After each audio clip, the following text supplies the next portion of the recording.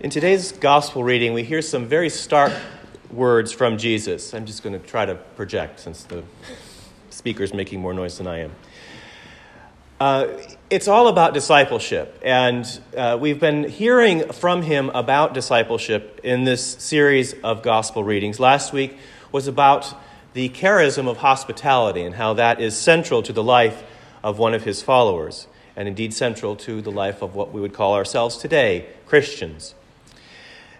Now, however, in this particular passage from Luke, Jesus comes right at the people who are following after him because, he was something of a celebrity. We hear about a lot of the times when he was persecuted, but there were many times in which he was swarmed by crowds, and people got really excited about him. And, oftentimes this happens with a big personality or a celebrity or the next big thing, where everybody gets all wrapped up into it and all excited and agitated, and then it just sort of trails off.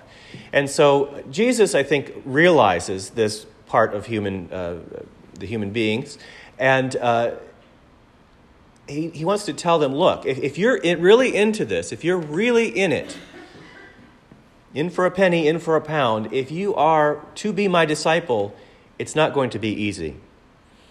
And so he turns to them and says, whoever comes to me and does not hate father and mother, wife and children, brothers and sisters, yes, and even life itself, cannot be my disciple. I wonder if many people, upon hearing that, immediately turned and walked away. It's certainly something difficult to hear, but of course it bears some scrutiny and some interpretation. Because as we believe, Jesus Christ himself is God, part of the Godhead, and God is love. God created the world in love. God created man and woman in his image to love and support one another. And so, what is it that Jesus, our Lord and Savior, means when he tells us that in order to follow him, we must hate our father and mother, wife and children, brothers and sisters, and even life? Because in the passage we heard from Deuteronomy, God is speaking to the people, and he says, I lay before you life and death, blessings and curses. And he goes on to encourage the people to choose life. In other words, in that passage from Deuteronomy, here are your choices. You can choose the hard road, or you can choose the way of life.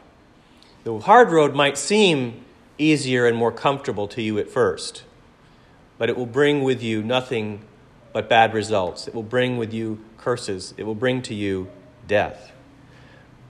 But the more difficult road, the road of discipleship and following the commandments and loving God, that brings life. That brings blessing. That brings true happiness. And so what I believe Jesus is trying to tell the people who are following him is that to be his disciple, yes, it's work, but that the reward in doing so, the eternal reward in doing so, is something so much beyond our human understanding of love and relationships that in comparison, it would be as if we hated on this earth. He says, whoever does not carry the cross and follow me cannot be my disciple.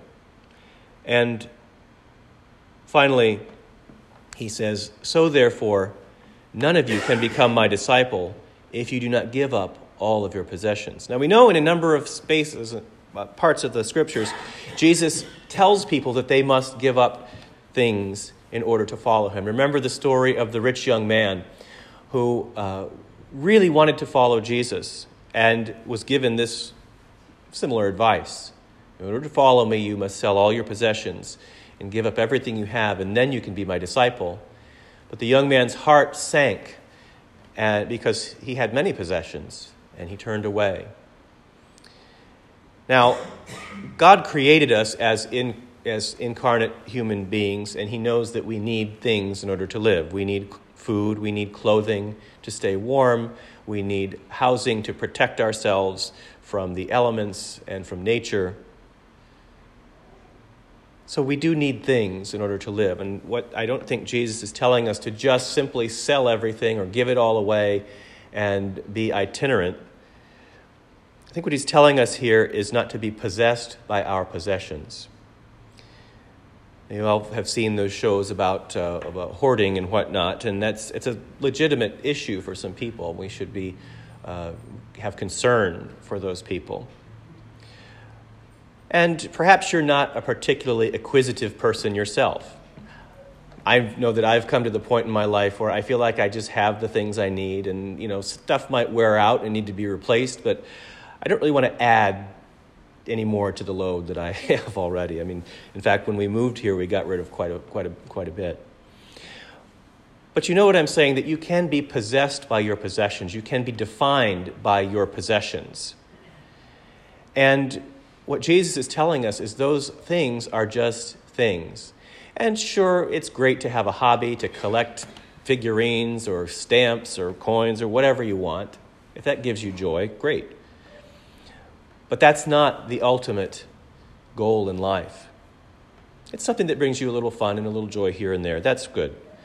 But what Jesus is telling us to do is to fix our eyes on him and on his cross, and to take up our cross and follow him in his way that leads to life, to choose life.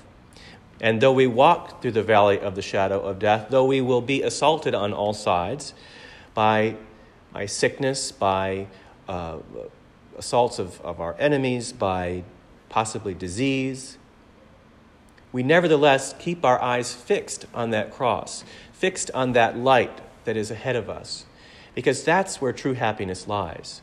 And so we do not lay up for ourselves treasures on earth where moth and rust corrupt, but we lay up for ourselves treasures in heaven. Because as the scripture tells us, where our treasure is, there will our heart be also. So if our treasure is in heaven, if our treasure is in the saving embrace of Jesus Christ, then that's where our hearts will be also.